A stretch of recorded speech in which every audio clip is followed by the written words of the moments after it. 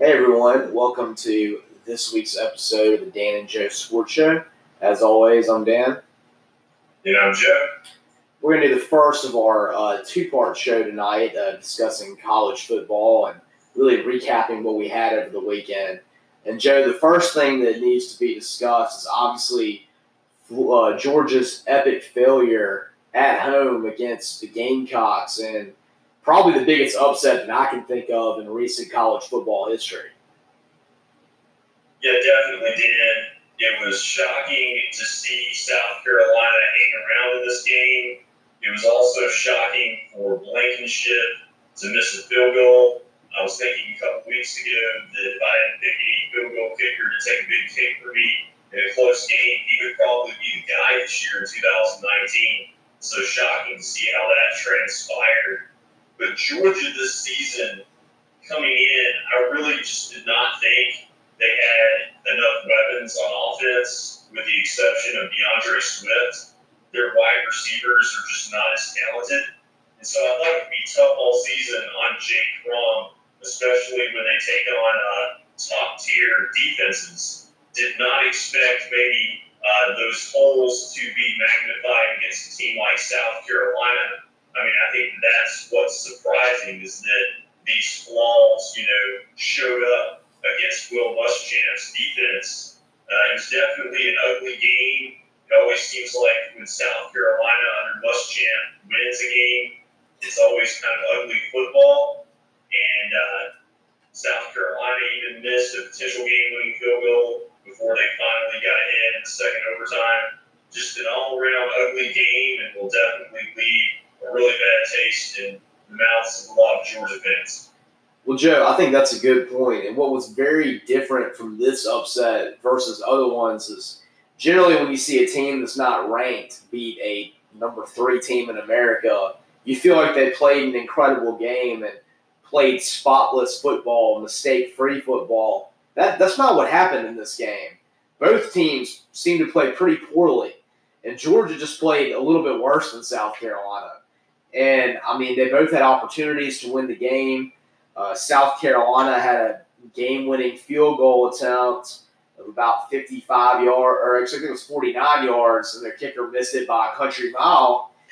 And then you started having the coaching decisions come in. And, Joe, I guess that Kirby Smart didn't coach as good of a game as Will Muschamp, but let's be honest, both of them coached very bad games. And Muschamp was just lucky enough to get the win. Kirby Smart, I thought that he yet again showed that in big games he tends to make the wrong decision. You were talking about Blankenship. Blankenship had missed his first kick of the season, which was, I think, about a 50-yarder before the first half had ended.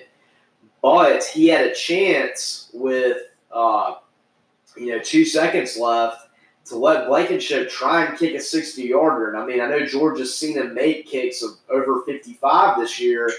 And Kirby Smart, instead of letting Blankenship, who really has been pretty clutch, try and kick the game winner from 60 at home, he instead tried to do a Hail Mary, which, of course, didn't work. And so that was the first of the bad coaching decisions. And, of course, the next one was on Will Muschamp when, after Georgia had thrown an interception, instead on 3rd and 2, when they're running the ball pretty effectively against Georgia, he just basically runs in the middle of the pile and has his running back fall down to kick a field goal, which I've never understood that. I always think that when you got the momentum, don't try and win a game in a way that's a little bit more difficult than just scoring the touchdown. I think you always add too much pressure on a kicker when you don't have to, and I think coaches make that mistake a lot. And Muschamp did that there, and then of course the guy misses the field goal in the first overtime for South Carolina before that. And so I thought that was even more like, the guy ultimately misses a field goal after you basically stopped being aggressive on offense so that he could kick the field goal, which added pressure to him. And luckily enough, he made the field goal the next overtime, and Blankenship missed it. But I thought that was a really poor coaching move by Muschamp to not play for the touchdown when you're a 4-touchdown underdog, and instead put it on a kicker who had already missed a game winner. So Muschamp's wearing his glasses now, and I guess appears somewhat smarter. But both him and Kirby coached a bad game, and Muschamp's lucky that he got this W, and maybe this will save his job for the season. Yeah, this will probably save his job more than likely, especially with their starting quarterback out. They had Walensky and had another guy that played yesterday. Going back to your point, though, about not attempting the 60-yard field goal at the end of regulation, I think that's a really good point. It always frustrates me when I see coaches in football take a knee going into overtime or just concede time, because when you lose a game of that magnitude, in retrospect, you would do anything to have any opportunity to win the game. So why throw those chances away prematurely? Never made any sense to me. The only rationale that I can fathom is that Kirby Smart was thinking back to the kick six and didn't want a situation like that to happen. But aside from that, the play calling on both sides was definitely very questionable throughout the game, and it was just a situation where South Carolina was just lucky enough to pull it out. And now the monumental effect or impact of the Georgia loss is that this really hurts derails their season, because they have zero margin for error now. They lost to a mediocre South Carolina team. They have to run the table. They have to win, I think, convincingly in big games. And maybe even then they still don't make the playoff, because there could potentially be 4 or 5 undefeated teams at the end of the season. Yeah, Joe, I think you leave this game thinking that Georgia was vastly overrated, that there might be the 4th or 5th best team in the SEC right now. Playing the way they did Saturday, they would have lost to Alabama, LSU, Florida, and Auburn, and maybe some other teams like Texas A&M. And so the question is, what is Georgia? They've got a good run. They've got a great running back. They've got a quarterback who played his worst game ever on Saturday, but generally it's pretty consistent. And they've got a good defense. But the problem is, if you bottle up DeAndre Swift, they don't have much of a passing attack because, as you mentioned, there are no weapons at receiver right now. I think George Pickens is a very good freshman, but he's not like a Justin Ross level freshman that really makes a big difference. And Georgia is kind of without playmakers at the wide receiver position. Yeah, it really makes a difference. I like Demetrius Robertson and his potential. I know he had a touchdown catch late to tie the game towards the end of regulation. He's a former 5-star recruit at Cal, but just for whatever reason, he's never been a number 1 option in his 4 years of college. He's always been more of a second-tier guy. Well, Joe, the lasting impression that I'll leave from this game is that Georgia lost this game because of karma. Because I don't know how it didn't happen, but Georgia had a player not get flagged and not kicked out of the game when he hit Walensky 3 seconds after he threw the ball and put his helmet right on his knee. Did you see that play? Yeah, that was definitely one that Georgia kind of got a gift there, and so I guess it is vindication later on. Yeah, I think so. And, I guess the one saving grace you can feel as if you're a Georgia fan is that you obviously still have some kind of credos in the public voting, because for some reason you were still number 9 and ahead of Auburn and some other teams like Oregon that have 1 loss but 2 much better teams than you had. So I guess there's still a path if Georgia were to win out and beat Auburn and Florida and some variation of Alabama, LSU, or Auburn in the SEC championship game. But that just seems highly unlikely right now. Yeah. Well, let's talk about one of those teams they could play in the SEC championship game if Georgia somehow to get it together, and that's LSU. LSU had a great win over Florida. I thought that was a really fascinating game. And really kind of back and forth, almost Big 12-like game for a long time. And then at the very end, LSU made some really good plays, and Kyle Trask finally played like a backup quarterback at the end of that game. Missed some open guys and didn't really make the play when it mattered. And what Burrow did, just like he's shown throughout the season, is he hit the passes when he was under pressure at the big time of the game, just like he did against Texas. And LSU looks like a very solid football team right now. And I think what's even more worrisome if you're someone like me who's an Auburn fan and has to play LSU, or anyone else that has LSU remaining on the schedule, Ole Miss, Alabama, is that it looks like LSU is starting to run the ball pretty well too, because Hilaire had a good game, had over 100 yards, and they also had another freshman come in and score a touchdown. And so it looks like LSU is starting to get a little bit of that balance back on offense too.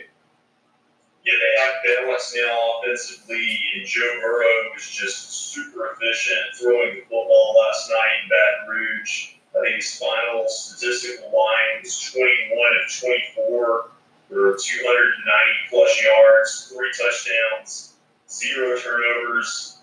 And on the flip side, I was impressed with the fact that Florida was able to score 28 points in Death Valley. Don't remember many teams in my lifetime pulling that feat off against LSU at night. So they were definitely, didn't show up phased at all or intimidated by the atmosphere. Dan Mullen had the team ready to go despite all the injuries that they are, dealing with on both sides of the ball. But at the end of the day, LSU is definitely the superior team. It's just stunning that Ed Orgeron is behind all of this.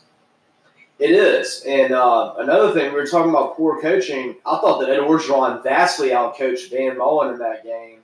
And I kind of think about Dan Mullen in a lot of ways the same way I do about Kirby Smart. I question Dan Mullen a lot in big games, too, with his play calling. Because I thought he overthought a lot of things and cost Florida in that game, too. Especially kind of at the end when they had that third and goal opportunity. And he ran it up the middle with Trask and took out, Emory Jones, who'd been running the ball really well. And I just thought that, especially on that goofy play, too, where they tried to do kind of the pitch out, toss into the end zone, that Mullen kind of got a little too fancy with his play calls and went away from what got him down the field. And we've seen that before when he has leads like he did Mississippi State against Alabama in that game where he went all conservative. He just tends to not coach his best in big games when a lot's expected of him. And I think he did it again this time. And I thought Orgeron coached a great game. He was aggressive the whole time. He let Burrow win the game for him. And he's been going for it on fourth downs. And I really like the level of respect and confidence that Orgeron has in his team and his aggressiveness as a play caller right now. Yeah, definitely. I mean, they're clicking on all cylinders, and they just have a confidence about them. It's just business-like. And right now, I think that Burrow should be someone that goes to New York and should be heavily considered for the Heisman. You even heard him talked about a whole lot, but I think he's definitely someone that should be invited to New York. And if they are to beat Auburn and Alabama and go to the SEC Championship game and win, maybe he's the guy who should win it. Yeah, right now I'm looking at him, Burrow, Tua, and Jonathan Taylor are probably my top 3 right now. That's right, and I was happy to see they ranked LSU number 2 because I thought they deserved to be number 2 right now after Alabama. And maybe, I would probably say right now I would rank them ahead of Alabama if I was an AP voter, but I think they're definitely worthy right now to be in the playoff until somebody unseats them. And speaking of other Heisman contenders, everyone's been talking about how amazing Jalen Hurts has been playing all season. He looked, so good, put up numbers that were even greater than what Baker Mayfield and Kyler Murray did to an extent. But, Joe, I thought he looked like bad Jalen in that game against Texas. And it reminded me of the way he looked at the end of the 2017 season when he got absolutely blitzed by Auburn. And when he played against Georgia, and had Georgia up by 13 points going into halftime because Alabama couldn't do anything. He threw a really bad interception. He fumbled it when he should have known someone was behind him and didn't cover it up very well. And I thought Jalen Hurts looked just like the way he did at the end of his Alabama career and didn't really look like he had progressed that much against a somewhat okay defense. Yeah, he took a step back on Saturday against Texas. Granted, this is their toughest test of the regular season. They could very well see them again in the Big 12 championship game in December. But I think that Jalen Hurts just was not efficient throwing the football. He had a lot of incompletions, had another interception. He didn't run the ball well. I think had another game of over 130 rushing yards. Really, the difference in the game is that Oklahoma had CeeDee Lamb. And they also had Kennedy Brooks, who also had a good game on the ground. But CeeDee Lamb specifically, I mean, he had 3 receiving touchdowns. He's one of the most dynamic, electrifying receivers in the country. And you have a player like that, you don't even have to throw it, up to him that accurate. You just get it in his range. CeeDee Lamb's going to catch the ball and make a play, do something acrobatic, get in the end zone. Without him, I mean, Jalen Hurts, his numbers don't look that good at all when you look back at the stat sheet. So I think that Oklahoma needs to do some self-evaluation after this game. Yes, they were able to win. Yes, they're still undefeated, but they've got to make some improvements with Hurts. He cannot regress if they want any shot to win a championship. No, I mean, if they were to play a team right now that has a defense the level of someone like Auburn, Georgia, someone like that, or Wisconsin, they would do nothing with the way Hurts played in that game. One thing I think you can take as a positive as an Oklahoma fan from that game is that your defense looked better than it's looked since the early Bob Stoops days. Because, I mean, they looked great in that game. They had 9 sacks of Sam Ehlinger, which I never would have thought would have been possible. They held Texas to 3 points in the first half. And I really thought that Alex Grinch coached a very good game from the defensive side of the ball. And Oklahoma, for the first time, has a serviceable defense. And that's a big step up from where they were last year. Yeah, I mean, that's a compelling point because Sam Ehlinger's always been known as a run-first quarterback. We know he did against Georgia last year in the Sugar Bowl. And I know he had 2 rushing touchdowns, but on 23 carries, when you add in the sack yardage, he finished with negative rushing yards. I mean, negative 11 rushing yards. So, great performance by Oklahoma. So, Joe, there was a lot of disappointment over the weekend. Obviously, big disappointment if you were a Georgia fan.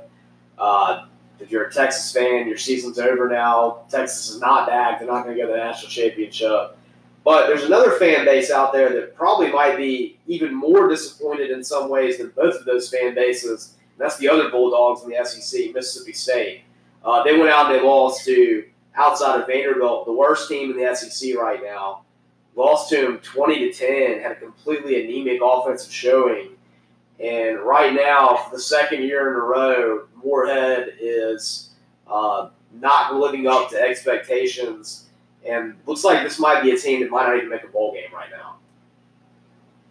Yeah, I mean, you expect them to beat Arkansas, to have a chance to beat Ole Miss, but it's going to be tough sledding to get to 6 wins when you look at the rest of their schedule. And what is, I think, so puzzling about their performance throughout the season is that Joe Moorhead is an offensive coach. I mean, that's his pedigree coming in state. He helped develop Trace McSorley into one of the better quarterbacks in the Big Ten over the last few years. But for whatever reason, he's come to the SEC, and his offensive strategy is just not working at all. And I think they hit rock bottom on Saturday at Tennessee. Coming into the season, I really thought that they could potentially have one of their better passing offenses in school history. I thought that the transfer they brought in from Penn State, that he was going to just light up the school passing records all season. He came out of the gate the first 2 weeks and looked really good. But for whatever reason, after dealing with some injuries, Tommy Stevens hasn't been the same player. They tried, the freshman quarterback, but Garrett Schaefer's just not, the Schrader's just not a passing quarterback yet at this point in his career. He's more of a run guy. So the offense is just kind of discombobulated, in my opinion, and not really effective at all.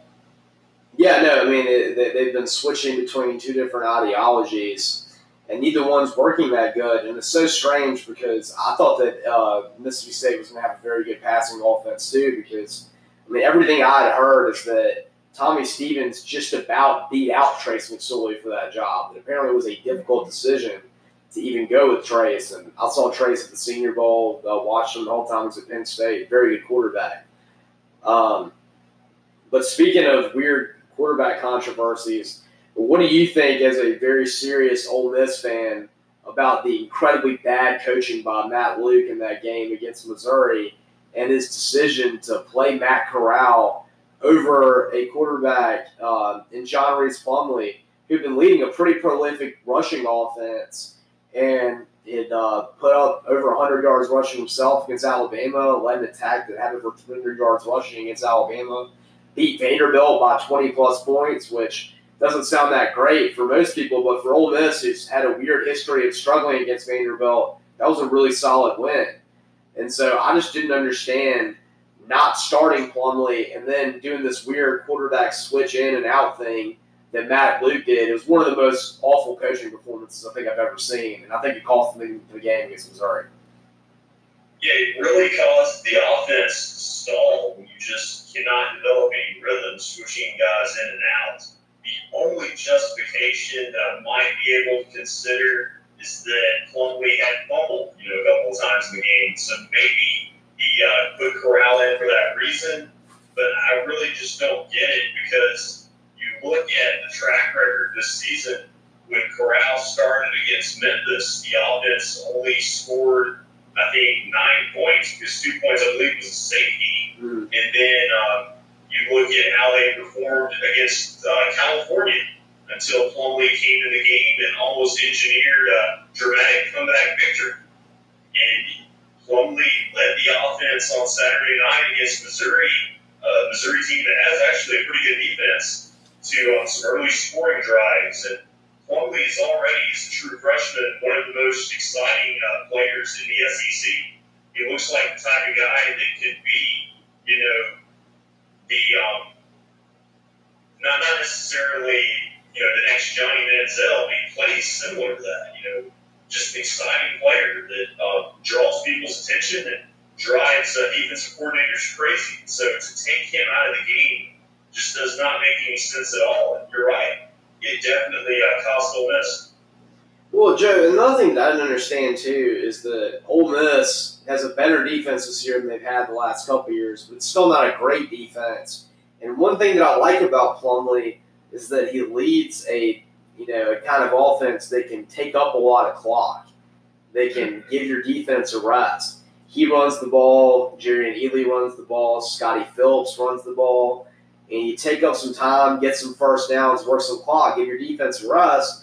But if you put Matt Corral out there and you throw 3 incomplete passes, it's not going to help your defense either.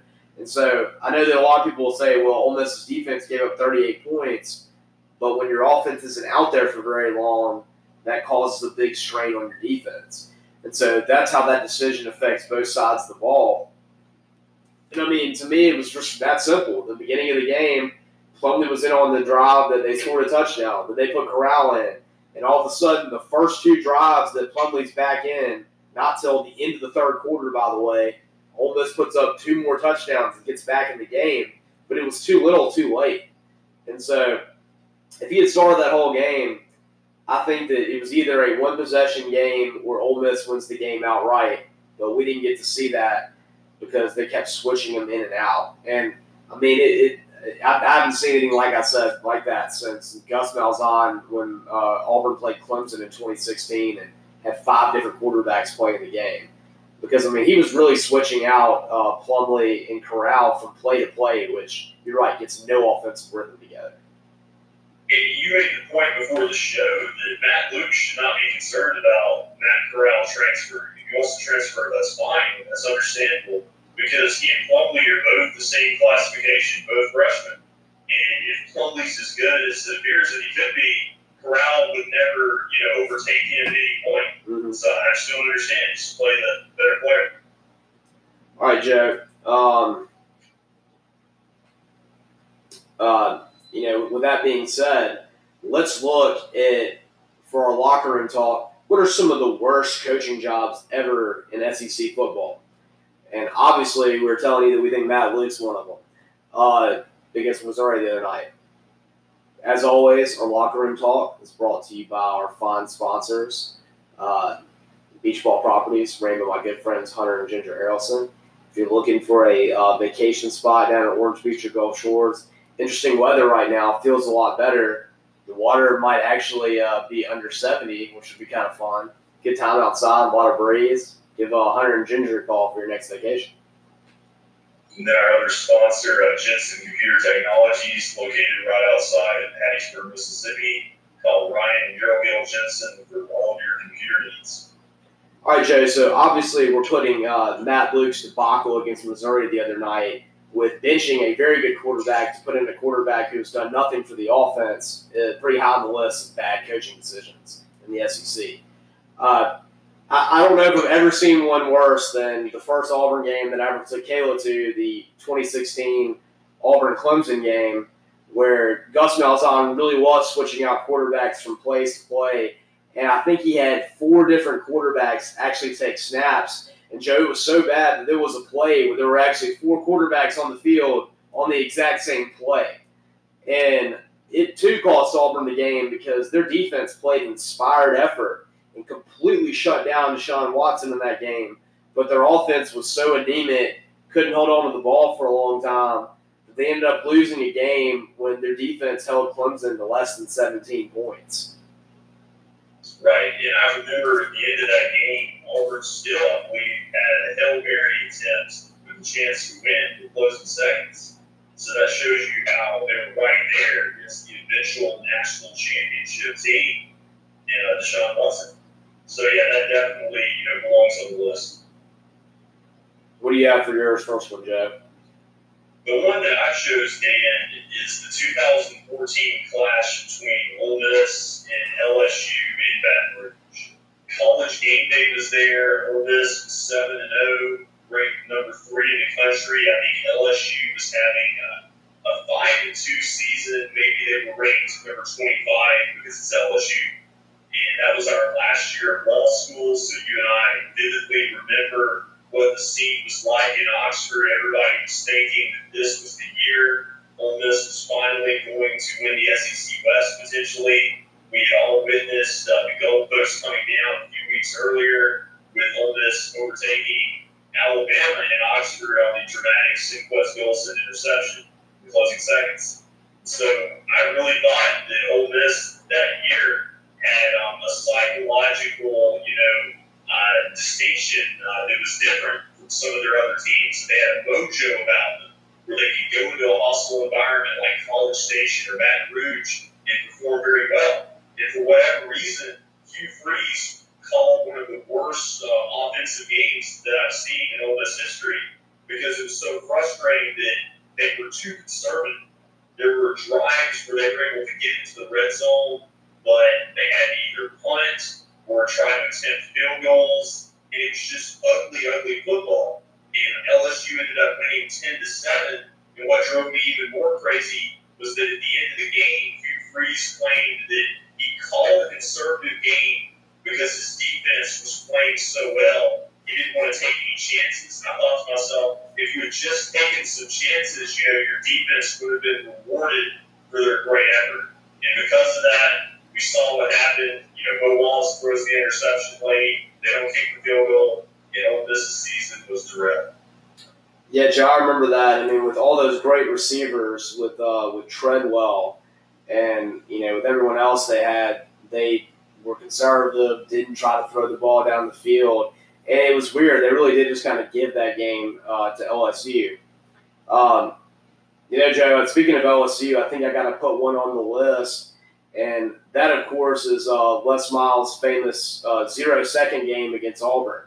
I think the game that ultimately cost him his job is the last game at LSU was one that I remember I watched in New Orleans. Auburn beat LSU in the same year, 2016, because Les Miles at the end of the game couldn't get a snap off, and actually they threw a touchdown pass on the play that had 0 seconds.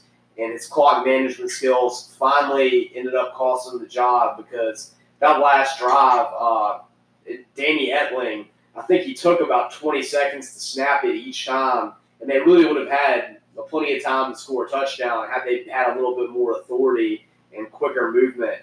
But of course, Les Miles was taking way too long to get everything snapped. Yeah, he's had a lot of situations like that in the past. That's right. And speaking of which, I'm Dan. And I'm Joe.